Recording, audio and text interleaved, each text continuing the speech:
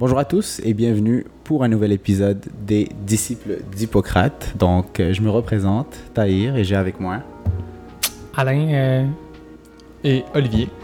Donc, tout simplement pour rappeler un petit peu le but de notre podcast, en fait, c'était une sorte d'aventure pour nous, pour vous et pour les autres gens qui nous écoutent, pour nous suivre à travers nos périples, à travers la résidence. Pour rappel, on est 3 étudiants qui ont gradué de leur doctorat en médecine de l'Université de Sherbrooke. Et on a eu comme idée de partir ce podcast pour suivre un petit peu justement notre développement, nos aventures, nos périples à travers la résidence, discuter entre nous, mais surtout avec vous également.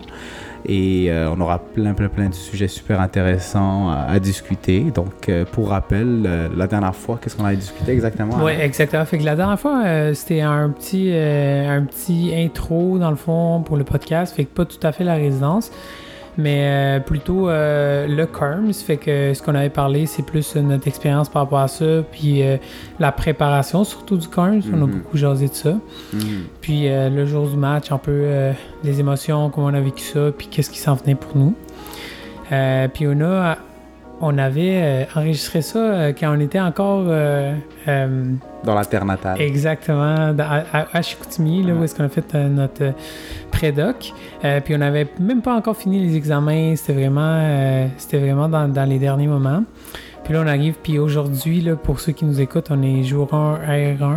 On l'a vécu aujourd'hui. Oui, exactement. Fait que moi, je suis résident en radiologie. Je vais vous laisser vous présenter. On ne l'a pas nommé, là, mais juste pour rappel, toi, Tahir. Je suis résident en anesthésie. Ouais, moi, c'est un résident en médecine interne. Puis je vais prendre la balle au bon. Là. Dans le fond, aujourd'hui, on va partir de la dernière fois. Ce qu'Alain disait, on n'est même pas rendu aux examens. Aujourd'hui, on est R1J1, puis on va essayer de faire le gap un petit peu entre ces deux événements-là. Fait que regarder dans différentes thématiques comment ça a évolué dans les derniers temps. Ouais. Ça vous va? On y va comme ça.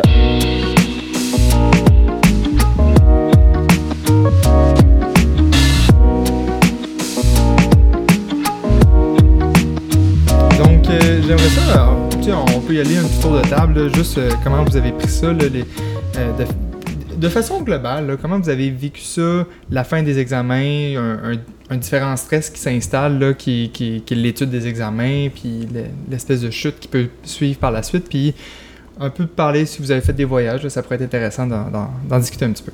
Tahir, t'as l'air prêt à y aller. Je suis toujours prêt. Toujours prêt. Ben, c'est sûr qu'on a eu comme une sorte de pente assez rapide entre le jour du CARMS puis l'étude des examens. C'est sûr qu'il faut très rapidement décrocher puis se préparer pour la suite des choses parce que t'as quand même un doctorat à aller chercher qui est comme une des conditions. Ouais, c'est pas fini, là. Tu rentres dans ton programme de résidence pour lequel t'as comme tellement travaillé. Mais c'est sûr que nous, on avait aussi le challenge à Sherbrooke. On a les examens finaux de l'Université de Sherbrooke, incluant des Écosses, et l'examen du CMC, qui est comme une sorte d'examen pan-canadien pour tous les étudiants en médecine qui veulent graduer. Et on pourrait laisser quelqu'un en particulier parler de l'examen du CMC, mais par rapport à les examens de Sherbrooke, je pense que pour moi, le challenge, ça a juste été de continuer au jour le jour, d'avoir une sorte de plan de match, de savoir qu'est-ce que je vais étudier, de garder un petit peu le cap. C'est sûr qu'on a tous des techniques d'études différentes, exact. Mais je pense que ça a été un challenge pour chacun de juste passer à travers le CARMS, se redresser, faire comme un dernier sprint final pour arriver à ces examens-là, puis les passer. Puis, ça a été, dans le fond, juste pour expliquer un peu aux auditeurs, là, les examens de Sherbrooke, je trouve que ceux qu'on vient de faire là, il y a un mois, là, ils étaient beaucoup moins stressants là, parce qu'on les avait déjà faits. Dans le fond, il y a comme 2 examens. Un l'automne dernier, puis un qui vient de passer en mai. Puis, tu sais, la dernière fois qu'on avait étudié pour ça, c'était pendant nos stages. On n'avait pas de période dédiée pour ça. Puis, le pire de tout ça, c'est qu'on n'avait pas encore fini tous les stages obligatoires. Là. Ouais. Fait que, étudier de la gynéco, des choses qui vont être à l'examen sans avoir fait le stage en tant que tel, ça... C'est pas pareil. C'est une source de stress à ce moment-là, on s'en rappelle longtemps. Mais je trouve que le stress que moi... pas là où ça en était beaucoup, c'est... T'en as parlé un petit peu à Tahir, c'est... Tu finis ton CARMS, tu reçois le résultat, c'est la montagne d'émotions qui est, dans notre cas, qui était positive. on finit le stage, il y a comme 2 semaines avant qu'on finisse le stage, puis après ça, bon, il y a le CMC, puis il y a les examens, tu sais, il y a comme pas un gros moment pour respirer dans tout ça, c'est vraiment plus... Moi, en gros guillemets, la difficulté que j'avais vécue, c'était plus ça, c'est de... Il en reste pas beaucoup, mais il faut vraiment donner ce petit push-là encore, là, qui... Puis tu l'as dit, nous, c'était heureusement une énergie positive qu'on a vécu le jour du camp, puis je pense qu'on l'a peut-être aussi utilisé comme une sorte de booster pour dire, OK, regarde, voilà ce qui m'attend, donc juste un petit dernier boost final, puis j'y arrive, mais il faut aussi penser aux gens, justement, que ça a été peut-être un peu moins positif ce jour-là, fait que ça a dû être un challenge encore plus important de se redresser d'une nouvelle qui est pas aussi bonne qu'on l'aurait voulu, puis rapidement, il y a des examens que tu dois quand même passer pour obtenir ton doctorat en médecine, fait que ça devait être aussi un autre challenge. Puis Alain, toi, comment tu avais vécu ça? Y a-t-il d'autres choses qui te... Ben, nous, c'est drôle. L'examen de la faculté, c'est tel que tel. La faculté l'organise. Mais le LMCC, même depuis le début, là, ça a été, juste pour trouver des dates, ça a été vraiment challengeant.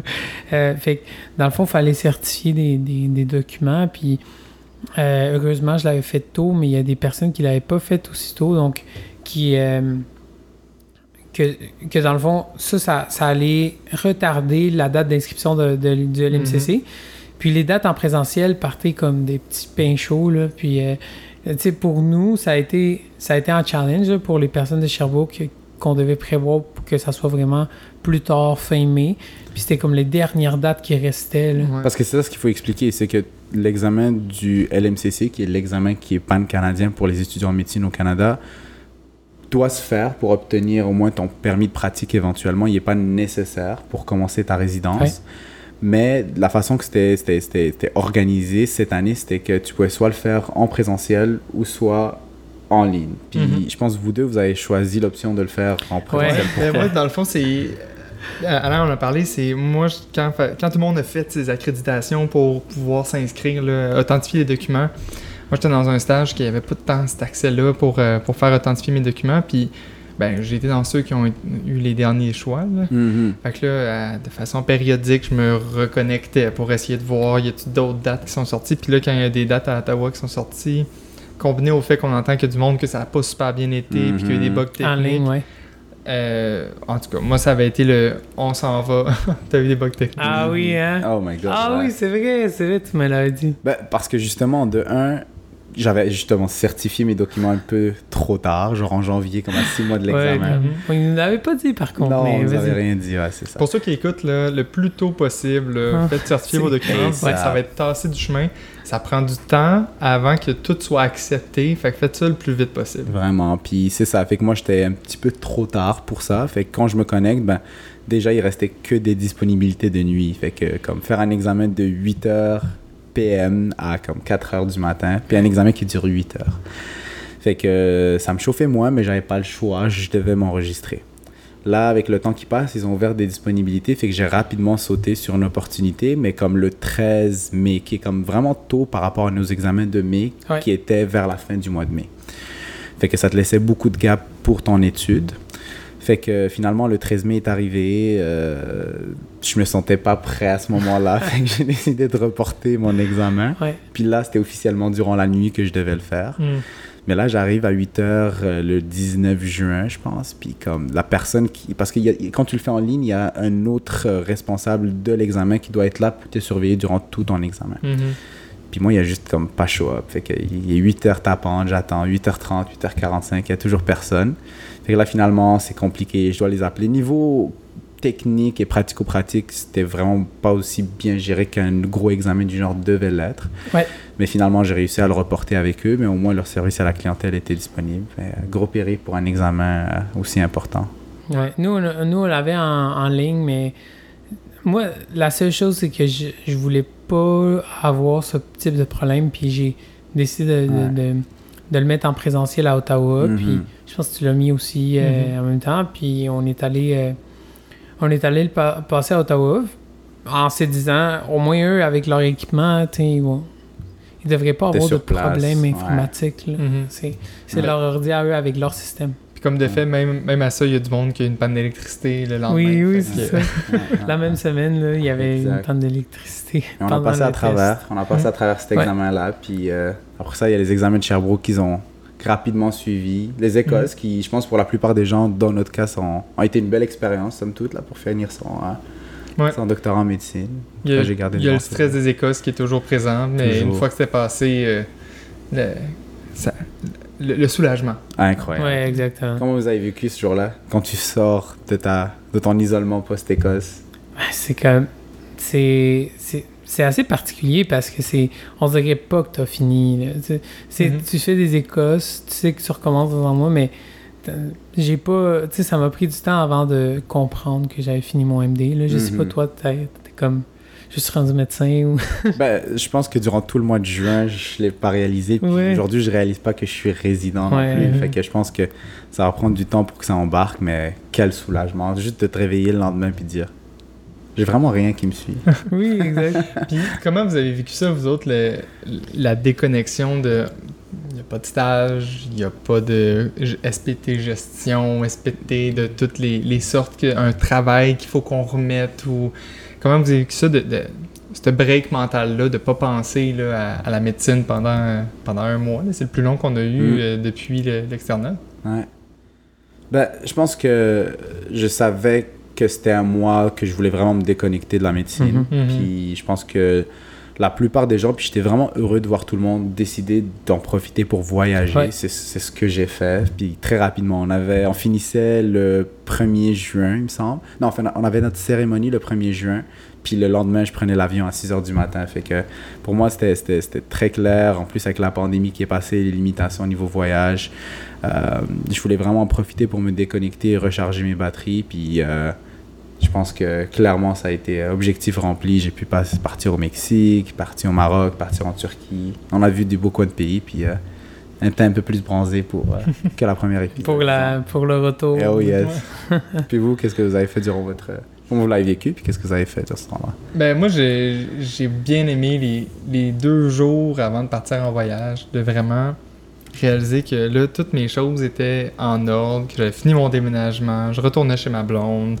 Fait qu'il y a déjà eu ce premier élément-là. Puis après ça, on est parti, avec Alain, on est parti en Colombie, puis comme tu l'as dit, avec la pandémie, ça fait longtemps qu'on n'a pas vécu ça, des voyages. Là, puis ça a vraiment fait du bien là, un peu de décrocher puis de vivre des choses qui nous tentaient de vivre. Puis on est allé faire de la rando, activité que j'aime beaucoup. Puis de retourner un peu aux sources des choses qu'on apprécie, là, puis qui sont hors de la médecine. Ça a permis vraiment, je trouvais, de recharger les batteries. Là.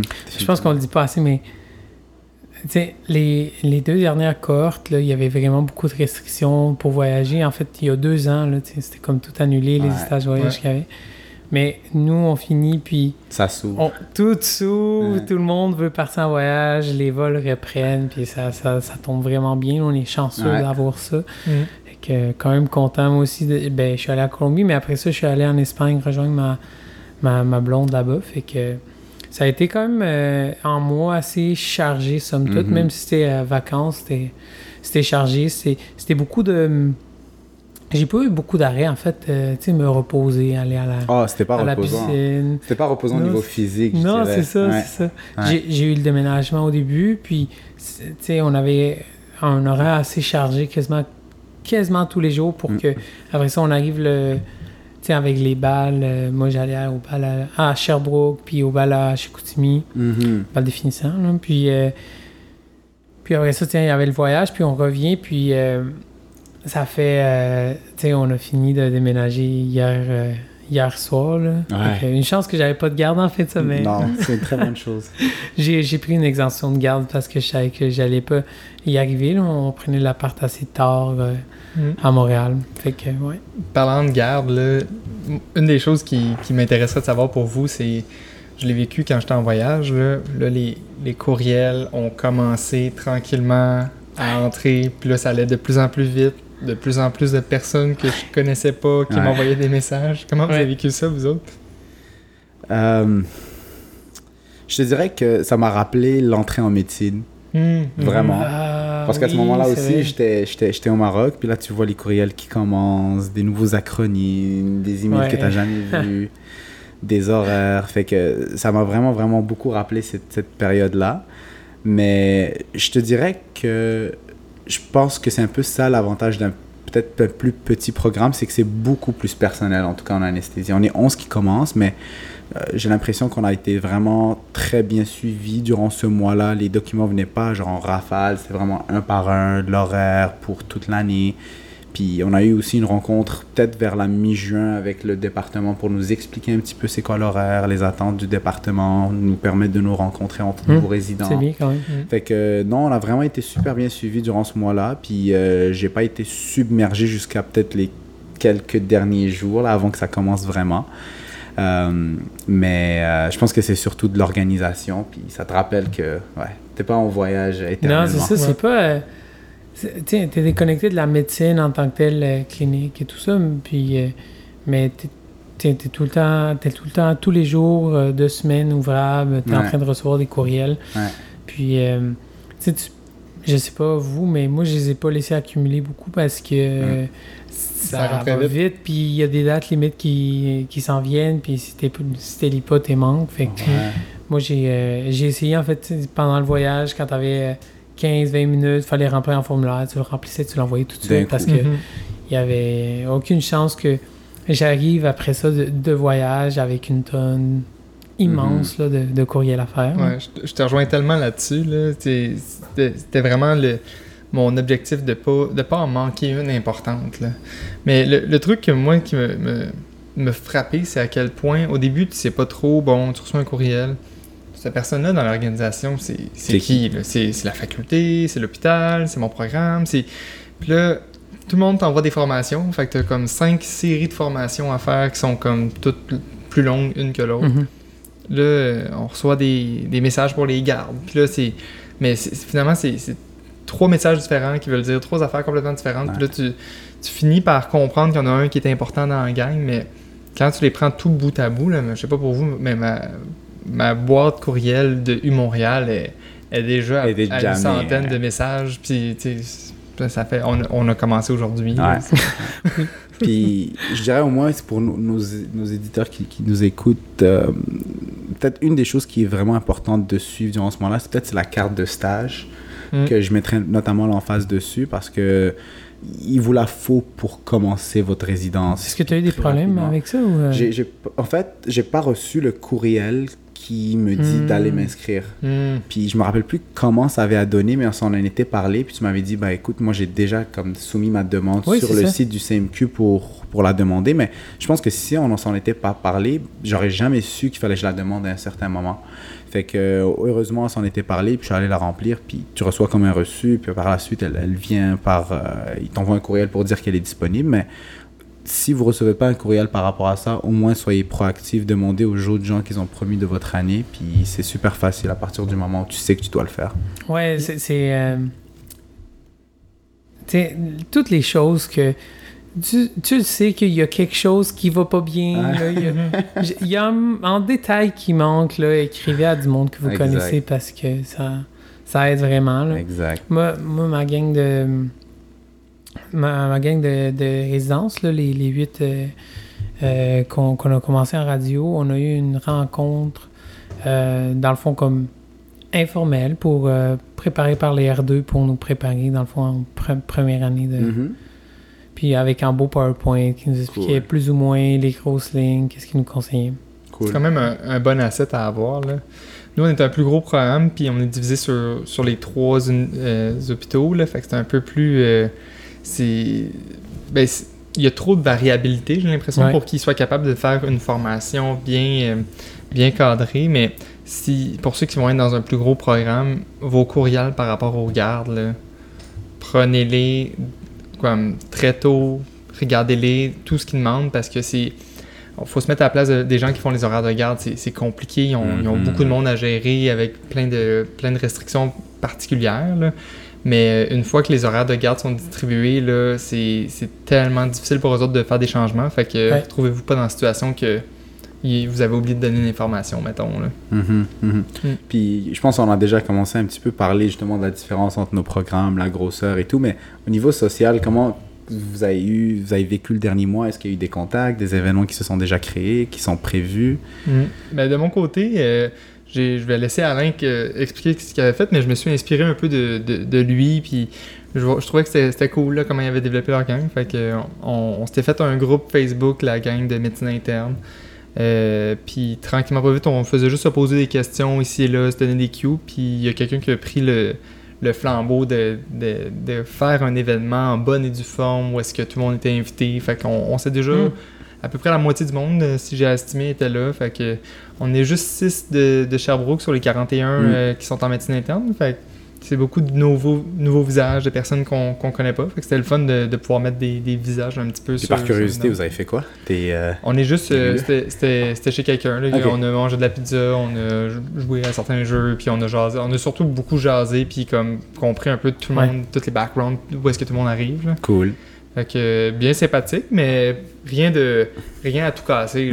C'est vraiment juste que ça aurait pu tomber entre deux chaises, mais là, au moins, on a un premier contact. Là. C'est vraiment important. C'est vraiment important. Toi, Alain, ça a l'air de... Moi, en fait, c'est pas moi qui l'ai organisé. Là. C'est un de mes co-résidents qui est parti à une conversation sur Messenger. Je pense que c'est plus facile qu'un groupe quand on est juste 8. Fait que je pense que c'est à cause de ça. Puis, je pense que ça s'est fait même... vraiment, vraiment juste après le match. Là. Dès qu'on savait, là, on s'était écrit. Puis, c'est drôle parce que des fois, tu as l'impression d'être seul dans une situation par rapport au courriel d'accueil de ton stage ou des choses comme ça. Puis, tu jases aux autres. Puis tu réalises que tout le monde est dans la même chose. Ou ils reçoivent des courriels d'accueil au CHUM, mais ils sont pas au CHUM. Mais des choses comme ça. mais grosso modo... on n'a pas eu encore d'événement. On a essayé de s'étoper, mais c'est quand même difficile parce que en première année, nous, on était en stage ectopique, fait que tous les résidents sont pas à la même place. Puis là, il y en avait un peu partout avec des différents horaires. Moi, j'étais en déménagement intense en fin de semaine. Puis les autres fois, j'étais même pas à Montréal. Fait que, mais là, on est censé se rencontrer pour la première fois tout le monde demain à l'accueil de radio. Fait que ça va être le fun. J'ai hâte de les voir en personne. Ouais. Tu nous en donneras des nouvelles prochain épisode. Ouais, prochain épisode. Non, nous aussi, c'était pas mal ça. Je pense que dès la mi-juin, il y avait comme un meet-up, même avec les résidents seniors dans un parc pour que tout le monde se rencontre. C'est comme une publicité pour vous dire qu'en anesthésie, on est les plus chill. Puis après ça c'était pas mal avec tout le programme, tous les résidents. Après ça, il y a eu, je pense, d'autres soupers qui sont organisés. Il y en a un autre qui est prévu demain entre les résidents, pas mal de toutes les années après notre bootcamp. Fait que non, je pense qu'en anesthésie, ça a l'air d'être assez important. Fait que c'est de bon augure. Ouais, c'est de bon augure, effectivement. Puis pour tout le monde, hein, je trouve que c'est les important. gangs sont... Ouais, vraiment. Si tu passes autant de temps... 5 ans, ça peut être long. Ouais, exact. Mais, je sais pas pour vous, mais moi, j'ai l'impression que tout le monde est content d'être là. Ouais. On en a parlé, on est content, on a le sourire aux lèvres quand on en parle, mais quand je parlais avec la gang de médecine interne, c'est le même principe. Là, c'est vibe-là qui ressortait. Là. Clairement. Puis là, un des défis, par contre, tout ce qui est la vie sociale, bon, ben, on va avoir des horaires qui vont être chargés, on va avoir des spécificités un petit peu d'horaire. Là. Je sais que les 3 programmes, on va vivre ça différemment. Là. Fait que de votre côté, là, c'est quoi qui s'en vient en termes d'horaire pour la prochaine année, là, l'organisation de vos stages, les gardes, des choses de même? Ouais, ben en fait, c'est drôle. La résidence en radio, les programmes sont en train de changer. Puis nous, on a le premier programme avec apprentissage par compétence. C'est ça. Fait que là, nous, c'est la première fois que c'est comme ça à l'Université de Montréal. On va avoir 2 stages ectopiques pour commencer. Puis moi, c'est particulièrement plus... En tout cas, moi, j'aurais voulu avoir ça séparé, là, mais j'ai 2 stages de chir de back-à-back. Puis après ça, je vais avoir 1 mois d'introduction en radiologie. Puis après ça, je vais avoir 5 stages ectopiques. Je finis par une longue introduction de 5 mois en radio. Fait que c'est quand même bien. Je pense que c'est assez smooth pour qu'on commence à regarder. Après ça, on voit un petit peu ce que c'est la radio, puis je finisse par mes autres stages ectopiques. Puis juste pour expliquer pour les gens qui nous écoutent, la CPC, dans le fond, c'est comme une nouvelle façon d'évaluer le résident. On l'a un petit peu eu aussi à l'externat à Sherbrooke, mais ça consiste en des activités professionnelles confiables, si on le définit. Puis c'est-à-dire que chaque résident doit démontrer aux gens qu'il supervise, que ce soit des résidents plus vieux que lui ou des patrons, qu'il est capable d'effectuer une certaine activité clinique, comme par exemple faire un questionnaire, faire un certain examen physique, nous en anesthésie, faire une évaluation préopératoire. Et tu es capable d'avoir un certain feedback assez rapide pour rapidement te redresser. Puis ça permet aux résidents d'aller chercher toutes les compétences que le collège des médecins, ou du moins le collège royal, juge comme étant nécessaires pour graduer en tant que professionnel, spécialiste au bout des 5 ans. Je sais pas si vous avez regardé un peu, mais il y en a beaucoup plus qu'à l'externat des... Ah non, j'avais peur d'ouvrir ça. J'ai pas regardé la liste complète. Non, moi non plus. Clairement pas. Oui, exact. Puis sinon, au niveau des gardes, ça ressemble à quoi de ton côté? Là, t'as parlé de tes stages un peu, là, mais... En fait, c'est ça. Les gardes, pour le moment, ça va être plus avec les stages ectopiques. Moi, j'ai des gardes de chirurgie cet été. En fait, pour le premier mois. Le deuxième mois, je vais être en stage de nuit, fait que pas de garde. Puis, je vais regarder un petit peu avec les autres stages ectopiques comment ça se passe, mais je vais avoir des gardes en médecine interne. Fait que je pense que ça, tu connais plus ça que moi, par contre. Ben, c'est ça. De mon côté, c'est des stages de médecine interne. Fait que c'est toujours 1 mois, sauf quand on est en médecine interne générale, que là, c'est un stage de 2 mois.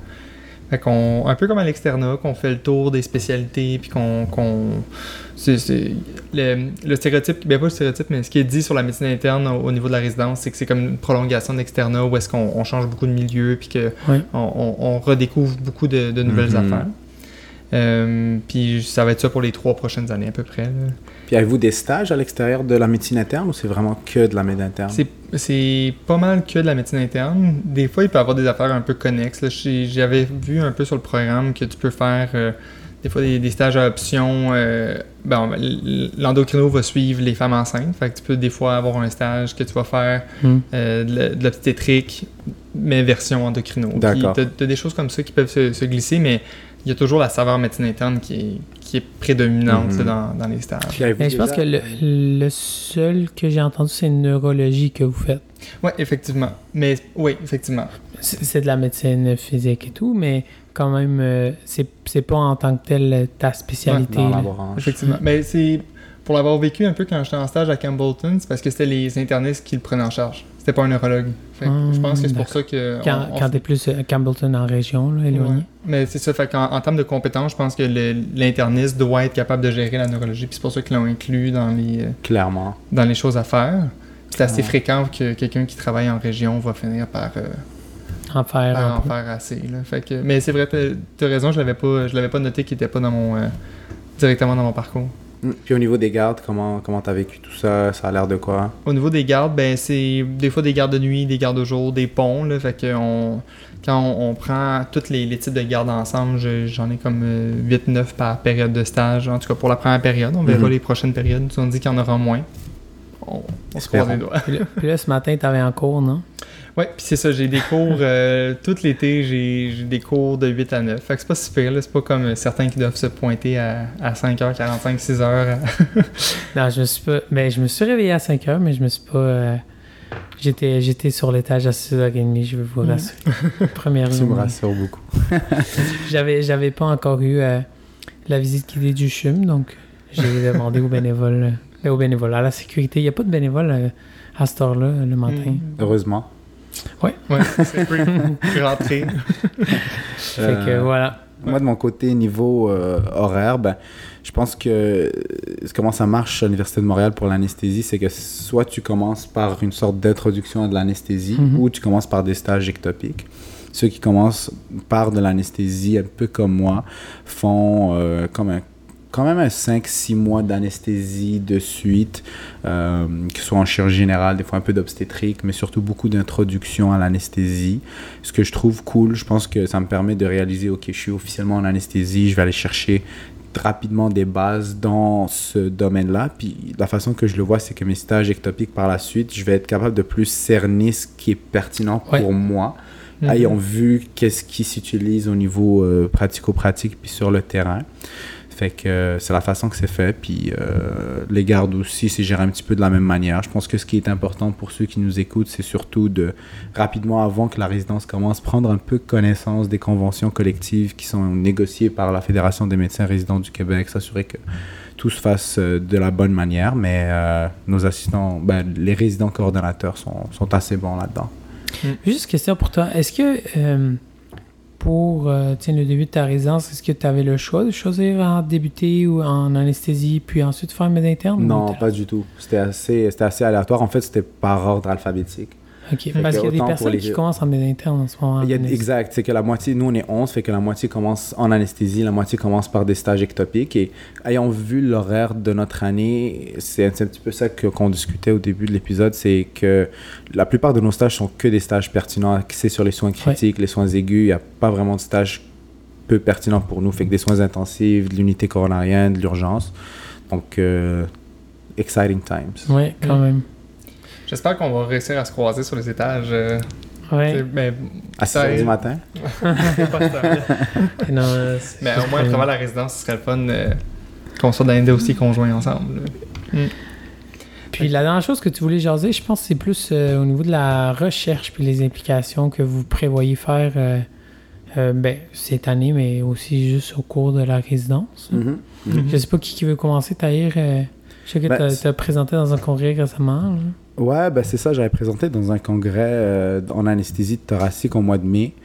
Et c'est un projet que j'ai pas encore publié, fait que c'était surtout l'abstract qu'on avait publié à ce moment-là. Fait que clairement, ça va être dans les projets de publier cet article-là. Mais j'ai un support incroyable de mon superviseur de stage qui m'a dit « Écoute, je pense que tu commences une étape vraiment, vraiment importante. Je pense pas que c'est le moment de discuter de l'écriture d'un article scientifique. Fait que prends le temps, commence ta résidence, prends ton beat, puis à partir du moment où tu vas être prêt, écris-moi, puis on va se lancer dans l'écriture. » Mais suite à ce projet-là, sincèrement, pour l'instant, je sais pas qu'est-ce que j'ai. Je pense que ça va être surtout au jour le jour, voir les opportunités qui s'ouvrent à nous. Je pense qu'on en aura plein longtemps en recherche, en implication dans les associations. Mais je pense que j'aime me tenir occupé. Toi, Alain? Mais moi, je sais pas ce Cassie, dans le fond, qui va bouffer un petit peu de mon temps libre pour les prochains mois. Mais sinon, au niveau plus académique, je dirais que je veux m'impliquer. Je sais, puis je l'avais beaucoup demandé durant les entrevues, j'avais beaucoup fait de la recherche pour être sûr que quand j'arrivais à Montréal, il y avait comme beaucoup d'opportunités pour les résidents. Ce que j'ai envie de faire, c'est plus de regarder qu'est-ce qui s'offre, puis de me lancer quand je sens que c'est la bonne opportunité, puis que j'ai envie de donner toute mon énergie là-dedans. Mais de ce que j'en comprends, on n'en manque pas. J'en ai pas... je vais demander tout ça en temps et lieu. Moi aussi, je pense pas que c'est le bon moment en ce moment de me lancer dans des gros projets, mais éventuellement, assurément que je veux plus m'impliquer avec mon département. Je dirais moins au niveau des comités ou des choses associatives. Je suis pas vraiment quelqu'un dans les associations étudiantes, mais peut-être plus dans le côté recherche, des petits intérêts ici et là qui pourraient m'intéresser, là, mais faut que je vois puis j'évalue en temps et lieu. Ouais, je me rappelle, tu parlais beaucoup d'intelligence artificielle, entre autres, là, dans ton domaine, là, qui s'en vient beaucoup, là. Il y avait de l'air pionnier en plus là-dessus. Ouais, en fait... Ils vont prendre votre place. Pardon? Ils vont prendre toute la place des radiologues. Oui, c'est ça qu'ils disent, mais tu sais, quand on en parle aux radiologues, on en avait parlé une fois dans une vidéo sur Terre et Alain, mais quand on en parle aux radiologues, c'est plus que ça va s'intégrer pour optimiser les soins puis prioriser les patients, plus que pour faire toute la job des radiologues. Puis de ce que j'en comprends, là, puis j'en sais pas beaucoup, c'est que avant que ça aille à ce point-là, il va falloir qu'il y ait beaucoup, beaucoup de développement. Donc c'est ça. Mais oui, effectivement, l'Université de Montréal sont connus, en fait, mondialement pour leur recherche en intelligence artificielle. À Montréal, il y a un institut en intelligence artificielle, justement, puis ma compréhension, c'est qu'ils collaborent quand même beaucoup avec le département de radiologie. Fait que j'ai pas peur qu'il va y avoir des implications pour moi. C'est quand même encourageant, ça. Oui, c'est très encourageant. Je suis très content. Puis toi, Olivier?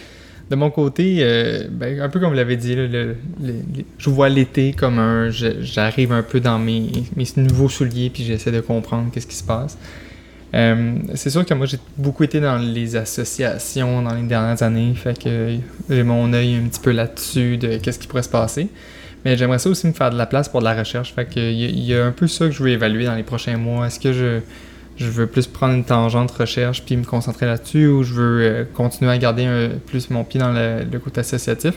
Je vois difficilement que je peux être très impliqué dans les deux de façon intensive. Fait que je vais essayer de mieux cerner c'est quoi ma priorité. Là. Fait que je me donne un bon 6 mois là, pour regarder ça. De toute façon, c'est pas là que ça va décoller tout en même temps. Là. Fait que ça donne du temps. Bon. Je pense que les autres sujets, on pourra se garder pour la prochaine fois. Je pense qu'on a fait un bon tour de la période de transition entre l'externat, les examens, puis maintenant la résidence qui commence et qui va commencer en force. Là. Ouais. La prochaine fois, on pourrait se garder de la place pour se discuter comment nos premiers stages ont été, les gardes, comment ça a été. On a pas discuté un petit peu, là, mais on va le vivre. Là. Des gardes de nuit, de ce que je comprends, qui s'en viennent. Ouais, aussi. S'en viennent, oui, effectivement. Puis sinon, on a beaucoup d'autres sujets là, qui vont nous suivre là, dans les prochains épisodes. Fait que, encore une fois, on vous remercie pour votre écoute. On espère vous avoir à bord. Je relance aussi notre page Instagram qu'on a récemment ouvert, les disciples d'Hippocrate, qui est super facile à trouver, qui va juste être aussi un autre moyen de communication, des photos, des vidéos, des stories. Fait que je vous invite à aller vous abonner puis à rester connecté autant que vous le pouvez avec nous. À la prochaine!